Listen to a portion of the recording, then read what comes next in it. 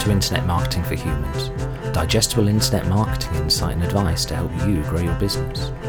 Hey, welcome back to Internet Marketing for Humans. I'm your host, Andrew Laws. I am Chief Human at Internet Marketing for Humans, and it's a silly job title, but I gave it to myself so there's no one else to blame. Right, so why is nobody reading your blog posts? Let me paint a scenario for you. You've listened to a podcast, maybe this one. You've read an article, you've seen some digital marketing experts speak at an event, and they've said, you've got to be writing blog posts. You must write articles, create content. And you know what, they're right. And maybe it sunk in, and you went away and you crafted a beautiful article, and you posted it on your website, and then nothing happened. Nobody read it.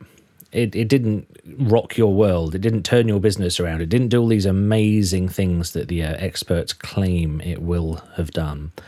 So why is that? Well, probably because you haven't told anyone about it. There you go. Okay, well, thanks for listening. No, only joking. Just writing the content is really the first part of the journey. There's lots of things that we can do and should do if we want people to engage with those posts. So let's have a sort of a back to basics about how we get people to read our our articles. Right, first of all, let's start by telling people on social media.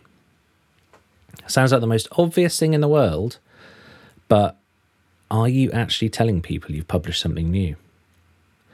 And are you crafting the message for each platform, each social media thing you're on, specifically for that audience? Let me explain a bit further. Quite often see people post articles they've written to, say, LinkedIn, Facebook, Twitter, Instagram, wherever, and all they do is they put the title of the post and then a link. Now, the title should be good. The title should be something that kind of whips people around the head and drags them in and makes them think, I must read this. But, you've got a bit more space there. You can go a bit further. Even on Twitter with its character, its short limit for how many things you can say, you can go further than just the title, the headline and a link. When I talk about there being a different message for each platform, it's just because people act differently. So on Facebook, things are a bit more kind of chilled out. People are on there looking for their friends' holiday pictures or whatever, and you've got to kind of catch their eye and make them think, hey, yeah, this is interesting. LinkedIn, you can be a bit more direct. In fact, with LinkedIn, it's a good idea to say, this is the article, this is what it's about, this is what you'll get from it. It's very kind of business-like, which I quite like, actually. Instagram, well, to be honest, you're up for a bit of a challenge there for getting people to read a blog post from Instagram. But if that's where your audience is, I'm hoping you know how to engage them, and I'm hoping you know about hashtags and about writing nice little lead-ups there to make people want to go to your website, follow link in bio or whatever, and read your article. So there's the social thing. Tell people. Don't be afraid to post the same link more than once as well. Not like in one day maybe, but if your message doesn't connect with your audience and doesn't get people to your beautiful article or your blog post, then post it again with a different message. Try something else. There's no rules here, really. Right, so what can we do on a mechanical level to get more people to your beautiful blog? First of all, if you are a bricks and mortar business or a business with a location, then I hope you are on Google My Business. If not, go to business.google.com right now. Just press pause on this podcast, go do it, and it's that important. But if you are on there, which I know most of you are, then post a link to your blog post there. It's been around for a while now, but if you go to business.google.com and log into your Google My Business profile, you can add an update, add a post.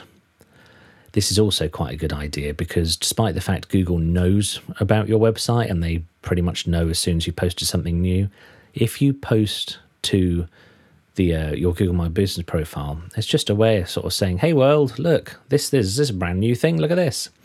And where it pops up is also quite useful because if people search for your company name, and in Google you get the knowledge graph, which is the box on the top right hand side that lists your opening hours and whatever, there'll also be a link to your article there. So that's quite a nice, fairly easy way of getting more people to your blog posts. One of the things I like about this method, so adding updates to Google My Business, is there's no way to automate it. And whenever there's a channel or an opportunity that there's no way to automate, it means a lot of people can't be bothered. So if you take the few seconds it takes to go post an update, then you're probably already doing better than some of your competitors. Right, so that's Google My Business. Now, a slightly more mechanical version of that would be Google Search Console. Now, every website should be connected to Google Search Console. I'm not going to ask you to pause the podcast again, but you should be there. If you want to find out more about why Google Search Console is so essential, then just go back through previous episodes of this podcast. It is. Just for now, just take my word for it. Now, when you connect your website to Google Search Console, you can add your sitemap. And if you're a WordPress user, for example, every new page or post you add to your website gets added to the sitemap. And it's just a way of sort of gently tapping Google on the shoulder and saying, hey, something new here. So that they figure it out, add it to their index and decide where to rank it. It's not going to be the biggest gain. It's not going to get you as much traffic, so as many visitors to your website as other things we're talking about in this podcast. But it's a bit of an essential, really. Right, so next way to get more people reading your new article. Have you got a mailing list? If you've got a mailing list, are you emailing your mailing list to tell them there's something new for them to read? This is quite an important one because quite a lot of businesses will put almost the whole article in the email. So they'll go into MailChimp, for example, and just write, I don't know, like 500 to 1,000 words. That pretty much is the article. My recommendation is keep it snappy. For most audiences, for most people, they just want a short email. It's just, again, it's to draw them in. You can go into more depth than you can on your social posts to lead people to your articles, but probably not much further than that. And remember, these people are your friends. You can talk to them with a bit more familiarity. Not like, what's up, governor? Unless that's your niche, of course. But you can sort of say, hello, friends. You can be a bit more assumptive about how much they like you. And that does draw people in. Right, so there's mailing lists. Hey, sorry for interrupting, but we've got something neat for you. If you want to put some of the things you've heard in the podcast into action, we've created a free workbook for you. It's called Build Your Digital Marketing Battle Plan, and you can download it for free at internetmarketingforhumans.com/battle plan. And that battle plan's all one word. So internetmarketingforhumans.com/battle plan for your free workbook to take you through 7 simple steps to get your digital marketing up to speed and ready for action. Okay, back to the show. Cheers. All right, we're going to get into some slightly more challenging areas now. Now, not difficult things, but things that might not be quick fixes, but are worthwhile. And I'm not going to go into too much depth because this is only a short podcast episode. But first of all, go find other people talking about the same things.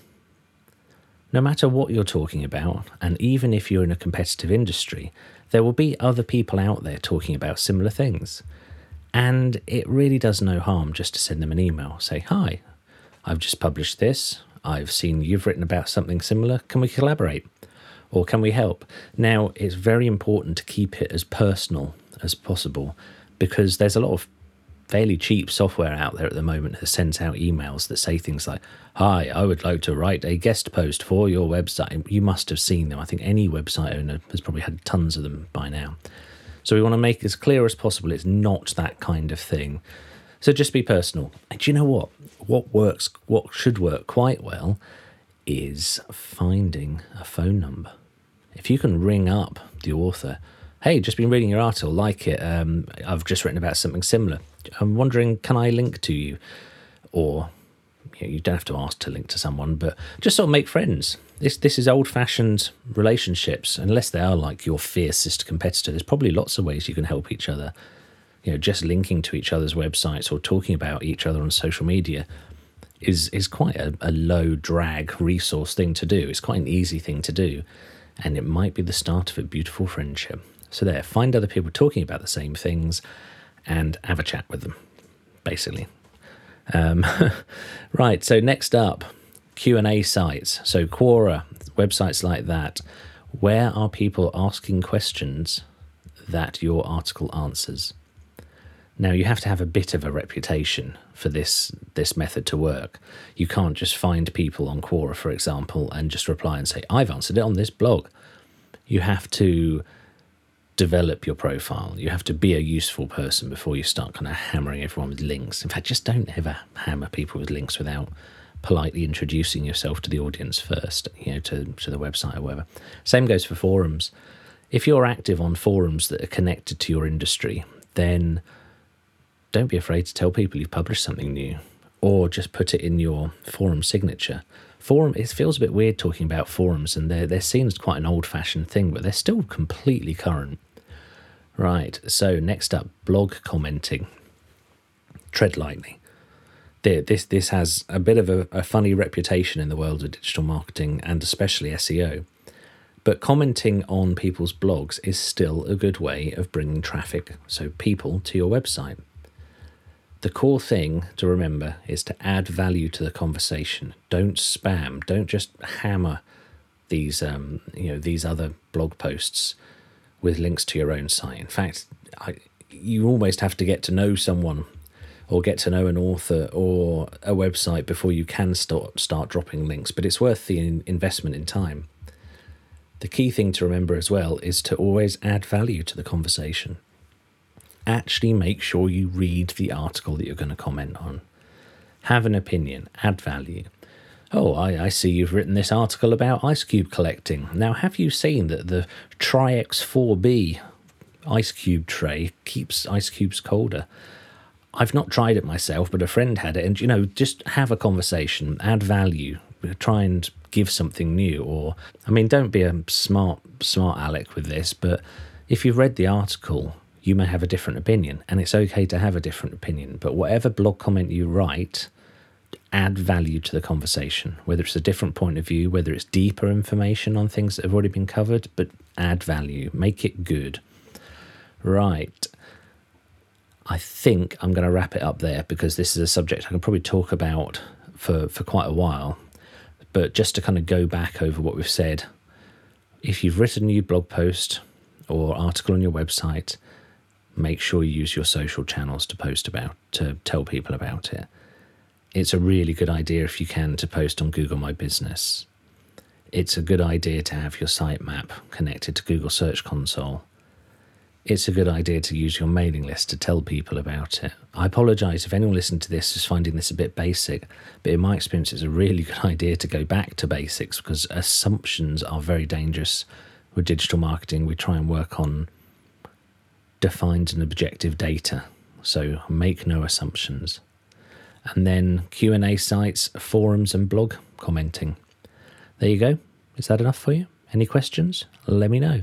Okay, I will see you next time. I'm looking for new guests at the moment. If you'd like to speak to me on the podcast, then please get in touch through the website. That's internetmarketingforhumans.com. Cheers for listening. Bye.